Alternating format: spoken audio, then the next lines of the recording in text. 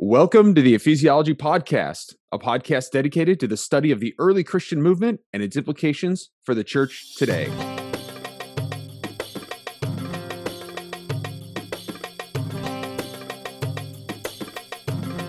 Today, we're with Michael, our resident ecclesiologist, and I'm Matt Till in the suburban sprawl of Chicago, Illinois.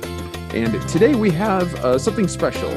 Michael was actually a special guest on another podcast recently, and we're going to have an opportunity to replay that on the topic of really this notion of the importance of theology in discipling your kids. Now, Michael, that sounds like kind of scary, the word theology. I know, doesn't it? It can be intimidating to parents to think that there's some aspect of theology in how we engage our children with the topics of the Bible and so on. And so, yeah, I was happy to be on a podcast with Kyle Bartholic, who's the pastor of discipleship at Christ Community Church in Ames, Iowa. And we had a wonderful time talking about that role that theology plays in discipling our children, but also trying to take the fear out of it. I mean, it's one thing for people like us who have been trained theologically to talk about theology with our children. For others, it can be a little bit intimidating. Well, I can't wait for us to be able to listen in and dig in this material with you. So without further delay, here is Michael's interview. Want to talk here a little bit, as we've talked so far, theology matters. What I believe about God matters because it informs my identity. Belief corresponds in behavior.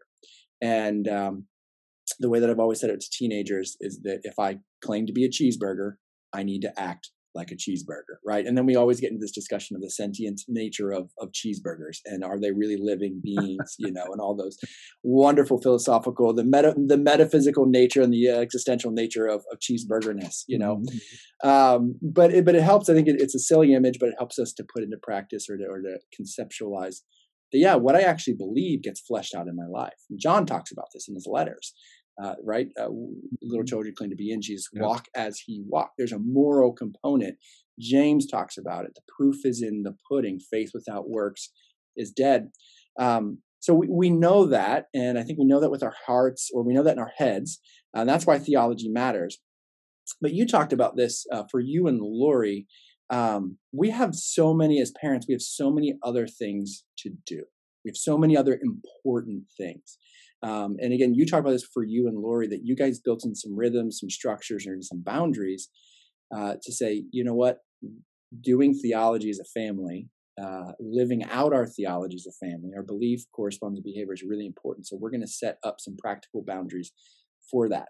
So what were some of the other important things that you guys had to fight against? And how did you even just go about that? For you and Lori as a couple, how did you go about setting those priorities and those boundaries as you're raising, your kids?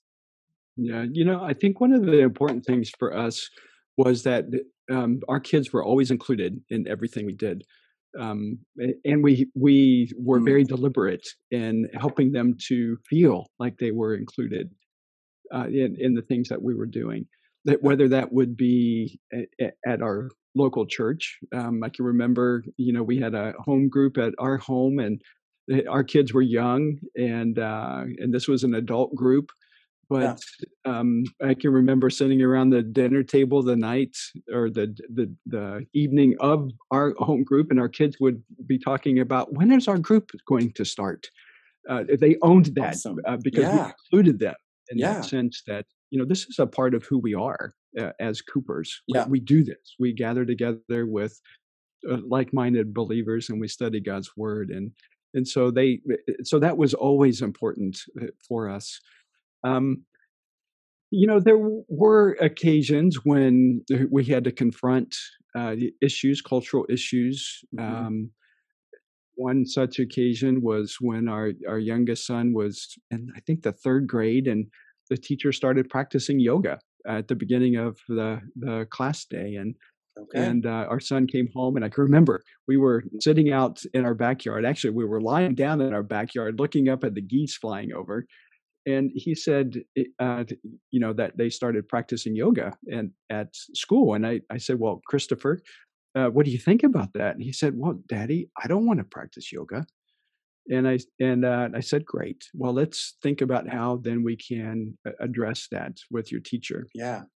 And and so we did. I wrote her a letter and explained the religious connection with yoga and so on, and we Yeah. were able to address that in their public school, and so they ceased practicing yoga altogether at that school.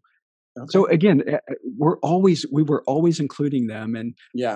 and it was just such a joy to be able to come home from long trips and listen to our kids ask inquisitive questions about what I was doing, Hmm. and see them really think in terms of, wow, we've been a part of this. Yeah. It's just not Daddy going out to Yeah. wherever country, but it's us participating with him because we're praying for him. We're interested in what he's doing, and we Yeah. want to do those things. And Yeah. that's resulted in 3 adult children who have a deep passion for missions. Hmm. They're very much engaged in their communities and their churches, and they all 3 have an eye to getting to the mission field Awesome. as a result. And I know that's not every parent's desire for a child to leave home and go to the mission field, but Yeah. for us, because that's who we are, Yeah. we're just absolutely thrilled that they continue to have that passion. Yeah. I love that. I love what you said. I mean, again, it's pausing and responding to those moments. Again, and for you, right, Michael, it's with your job, with your vocation, with your calling is in missions, and then even getting a chance to go and speak and be in other places as a university professor, right? Getting to take your kids along with you and having Yeah, those conversations. sure. But I watched other parents do this. We don't have to go to conferences, or we don't have to be pastors or professional Christians in order to have these conversations. I'm out scooping the snow, shoveling the sidewalk, and I have my kids alongside of me, and I go, hey, let's go do our neighbor's sidewalk. Well, why would we Right. do that? Yeah. We're done. We're finished. Well, yeah, but because we love Jesus, he calls us to serve other people. That's a part of who we are. We go out of our way to serve and to take care of. And so even this act of Mhm. shoveling the snow can become an act of ministry, and it's where we model for our kids. It's not just the right Exactly. sociological thing to do to be a good neighbor. It's motivated out of our love for Christ. And so when I'm with my kids, I love those moments of just harnessing those, those small moments where we can go. And so it doesn't have to be just traveling to other countries or being a professional Mhm. Christian that happens, but it happens in our daily lives. Why do we go out of our way? Dad, or, mom or dad, why were you patient in the grocery store when I could tell that you were frustrated? Well, it's Mm, because as a Christian, Jesus is making me and helping me to be a patient person, and so I yeah, respond in those moments, right? And so, yeah, I so value that, appreciate that as you're highlighting yeah, that, and we can just encourage parents to seize those little moments that make a massive difference. Yeah, absolutely. I mean, if for us, just having the mindset that every moment is a discipleship moment mm, wherever we are. If it's around the dinner table, which we were faithful throughout our kids growing up years, that we always had dinner together. yeah, Whether it were in our backyard, like you said, shoveling our neighbor's drive, whether it was driving in the car to or from school or wherever. Those are all moments, all discipleship opportunity moments. And again, as you referenced, our kids see what we do. And yeah, for us to be aware of our actions that do have an impact on the future of our children, and to think about those things. I mean, yeah, so many different memories pop into my mind about trying to live those things out, so that our kids not just not legalistically, so our yeah, kids see it, but really trying to live that out as a disciple and a follower of Christ, knowing that our kids are watching and that it will impact their future.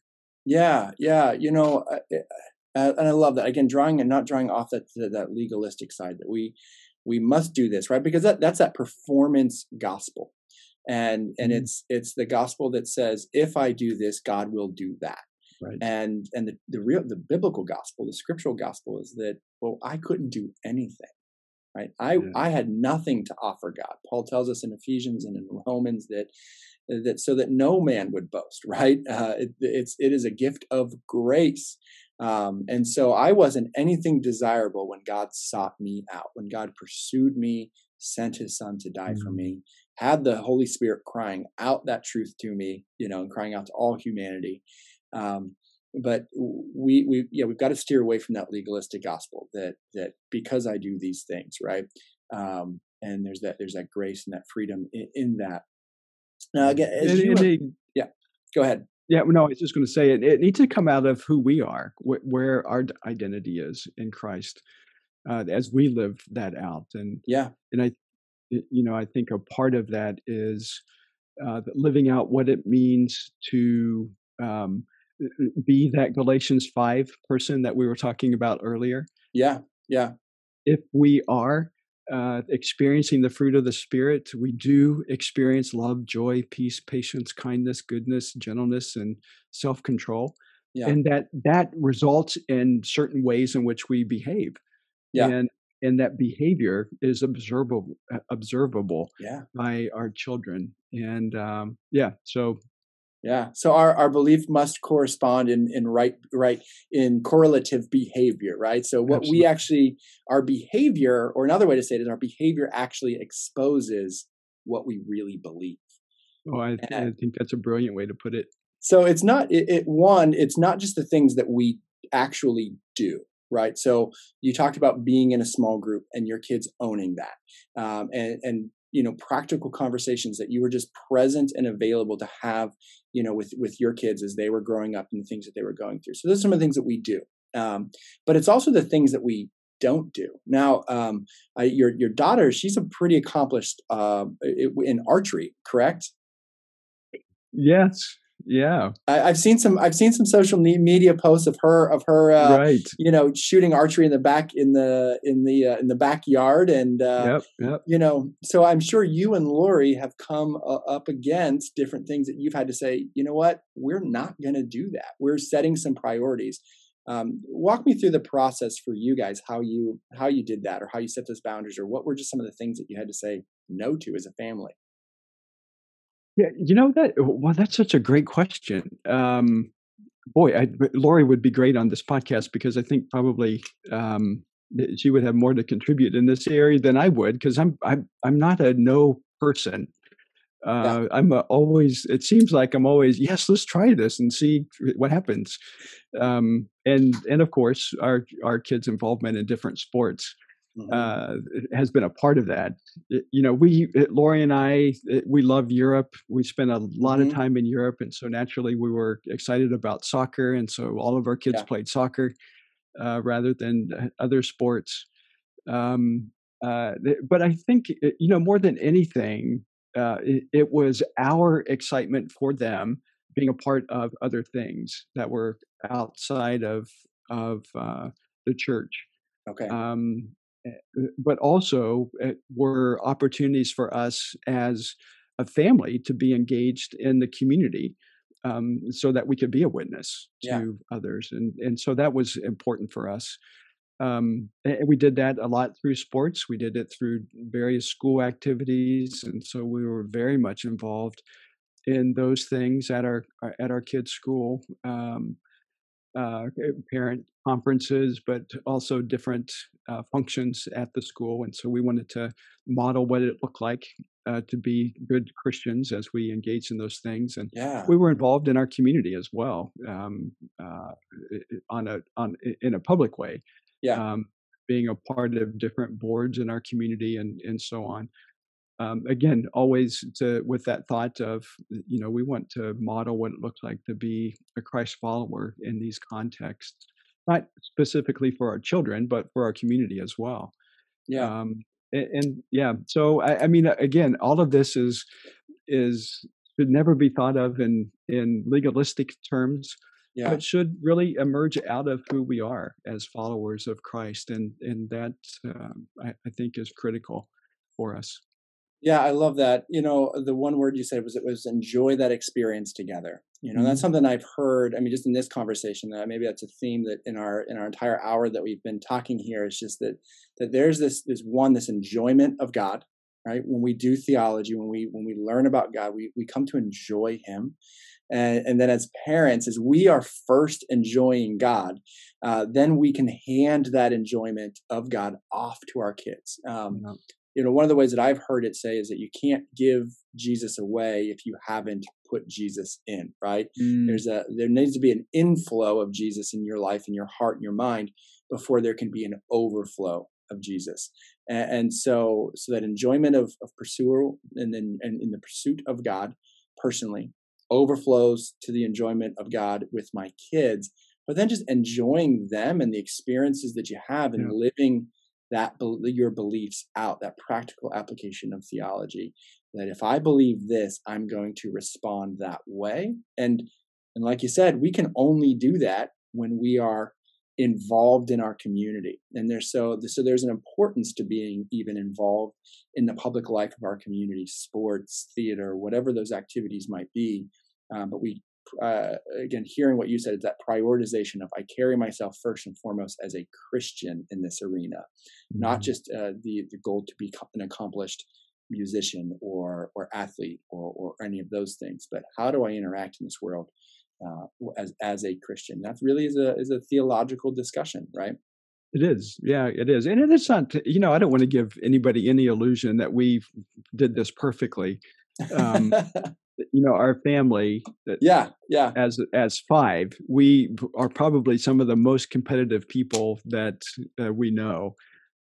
We like to win, whether it's yep. sports or games or whatever, and we've shed many tears around the Monopoly board, playing together and other games as the kids were young. But still, I think even in those times of intense sport competition, even opportunities that were presented to us as a result of failure were great places for us to model. What does it look like to be a Christian and fail at a sport or not perform well? And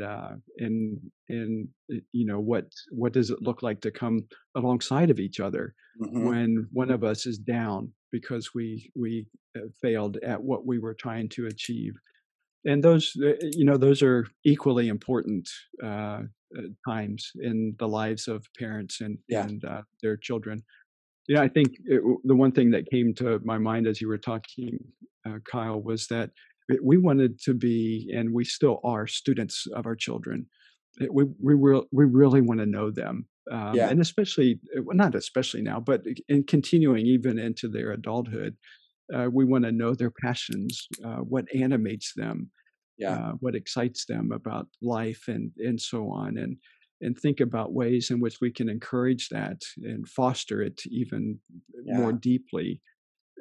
So I said this recently to a friend that our kids are really our best disciples, and more Mm, than anybody in the world, I would much rather be with our three kids in a missions context than with mm, anybody else, because I know what they believe, I know who they are, I know how they react in different ways, yeah. and yeah, I think those are important things for us as parents. Yeah, I appreciate just what you said there, is just continually being students of our kids, right? Mhm. The disciple making work is never done. The parenting work is never done. You're Yeah, always we be thought we parents. thought it would be done, but no, it's you you know you but you know what? operate. I'm glad that it's not, 'cause, Yeah, it changes, it definitely yeah, changes. I mean, hmm, Lori and I are much more friends with our 3 now than, we yeah, were, of course, when they were growing up, and boy, that is so much fun. I mean, we yeah, get the biggest kick out of each other now, more so than we ever have. And it's just fun to be adults together and play yeah, together, Yeah. uh, lap and all of those things. Yeah, no, you're so right. It changes through each stage and it needs to change. If I'm parenting the same way, if I'm parenting my teenager the same way I parented my 5-year-old, it's not going to go well. And if I'm parenting my 25-year-old the same way I parented my 15-year-old, it's probably not going to go well, right? So Yeah. through those stages of parenting, it changes, but parenting never stops, right? Alongside of discipleship. Discipleship never stops because we don't stop being discipled as individuals. We don't stop growing in our likeness of Jesus until we meet him in eternity and we realize the fullness of his glory. On this side of heaven, we're always growing Mhm. in his likeness. And so I appreciate that word, just of how that as parents we should again just enjoy and experience our kids, be students of our kids, and in that learning about them, continue pointing them towards Jesus. Yeah. And for us now, we're at the stage where our kids speak into our lives. And Yeah, boy, that's really fun. To go to them because we know that they're mature believers. They're walking with the Lord. yep, We have the same passion as a family. To go to them and say, you know what, I need prayer for a decision I need to make, and this is yeah, the decision. And would you just pray for me? And yeah. wow, I mean, it's just super cool.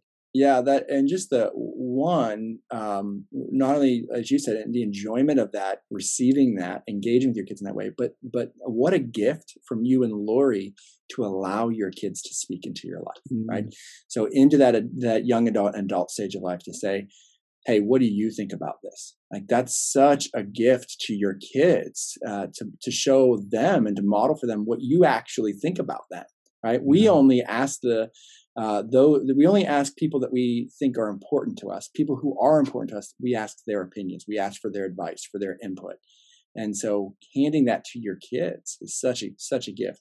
Great Mm, job on that. I mean, just encourage you there. thanks. So yeah, you're a student of culture, and so as we've talked about theology, doing theology, some of the voices we should listen to.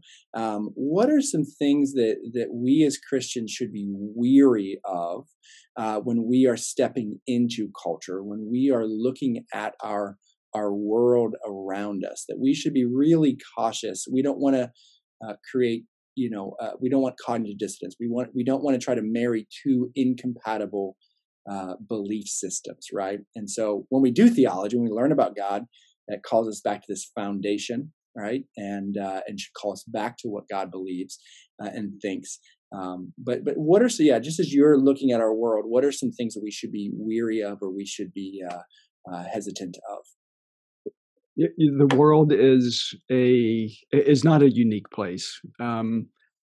We see repeated over and over again throughout history three major themes, and we're certainly seeing that in glaring perspective in our day to day. But the world has historically experienced political, economic, and societal turmoil Yeah, or unrest, and that I think really describes where we are today. And to navigate those with our young people, I think is so important. mm, I think I would it would be interesting. It would have been interesting for our children to be younger than they are now because we navigate these things in different ways with them today than we yeah, would probably when they were smaller. But the one thing I think that's important is for us as parents not to shy away from those issues. They hear about what's going on in the world, whether it's while they're sitting watching the news with you or yeah, listening to you talk with other adult friends or your spouse, or they're hearing it from their teachers or school children yeah, who might not have the same values as your family has. Children are aware of the political and the economic and the societal unrest that we're experiencing today. hmm, And so I think it's important for us to identify those and begin to speak into them hmm, our values and how we would go about navigating those things and what it looks like for us to call ourselves Christians in those yeah, particular contexts. So Yeah, this is and even for us as adults, Yeah. uh, we need to walk through these things in community together with others and not Yeah. allow us to be isolated as we're thinking about how to address these and to allow multiple voices into Mm. these contexts too, so that we have a good understanding of how to respond. I think as I think about um, what's happening in our world today, I mean, obviously, we see the tensions that have surrounded this last election cycle. Hmm. We're experiencing the pandemic as well Yeah. as people continue to fall ill to COVID-19, and we're seeing increased tensions in our society through racial relations. Hmm. um, I think the encouragement here is the same as what John gave to those seven churches in the Book of Revelation, because the entire Book of Revelation is kind of outlining this political, economic, and societal unrest that's Yeah. happening in Asia at the time, but is going to happen continually throughout history. And John's encouragement were in two ways. Hmm. His encouragement was in two ways. One is that we need to endure through these times. Yeah. That we need to remain followers of Christ and live like Christ. And Yeah. then, secondly, we need to stay on mission and and actively engage in that mission, because ultimately that mission will be completed. And John paints that beautiful picture of what that looks like when every people, nation, language, tribe stands before the throne of God Yeah. and is in Yeah. worship of Him. And we shouldn't lose sight of that, Yeah. even in these times of unrest. And what a beautiful opportunity to disciple our young people through this. Yeah. That even though we don't understand completely what's going on, that we're seeing all this fighting that's happening between people who call themselves Christians. Hmm. We're still called to stay on that mission, and John beautifully outlines what that is. That Yeah. we're to stand up for the faith, we're to defend the faith, Yeah. we're to stand in the gap for the marginalized, Yeah. and we're to continue to proclaim the gospel. Yeah. And this is, I just think this is an incredible discipleship opportunity for parents to have with their children. Yeah, I agree with you, and I love that. As you know, this in Revelation, one of the big thematic lines that gets tied to the whole book, and really as apocalyptic literature as a whole, as a genre, is this idea of hope. And Mm, what is our final hope actually rooted in as believers? And as you read Revelation, it's not in kings, it's yeah, not in kingdoms, it's not in societies, it's not even in systems or structures that man puts in place. In fact, Revelation paints a very poor picture of those things, right? Those are all going to yeah, fade. Who is the only one that's going to save us? And that's Jesus. Who is the only one that's going to have final victory? That's Jesus, right? When he comes back. And so, and this is even ties back, and we could wax poetically, but that even ties back to the prophets of the Old Testament, especially the minor prophets. Nahum specifically is theocentric in his message. Who is going to save you, Israel? mm, God. God is the only one that can save you. It's not in the reestablishment of your kingdom necessarily. It's not in your political systems or any of that stuff. It is God exclusively. And so I love that word there, that we need to stay focused on Jesus, and just in that proclamation of Revelation, that as we walk through these turbulent times. One, this isn't a unique experience for us. no, It it's might not. be unique for you and me because we live in limited time spans, but it's not unique for humanity. And the church has been wrestling with issues like this for a long, long time, and their answer has been exclusively keep Jesus at the center, and follow all that he teaches. And so again, it goes back to our very first, as we started this conversation, what is theology? It is Mhm. the study of God. It's me getting to know God more and more, so that transforms my mind.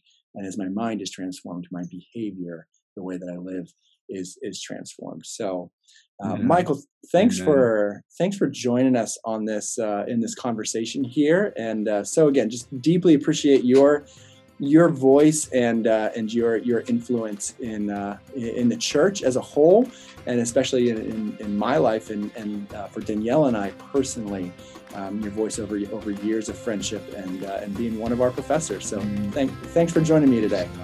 Thanks. That's encouraging. It's been great to be with you. Well, thanks for doing theology in community with us today here on the Ecclesiology podcast. You can learn more about ecclesiology and our growing global ecclesiology community at ecclesiology.com. Also, to learn more about upcoming courses and even resources for you as a parent as you look to disciple your children in the ways of Jesus and to live on mission. Continue to get other free resources as well for you and your church and your leadership teams. Again, that's found at ecclesiology.com. So for Michael and myself, we'll talk again next week right here on the Ecclesiology podcast.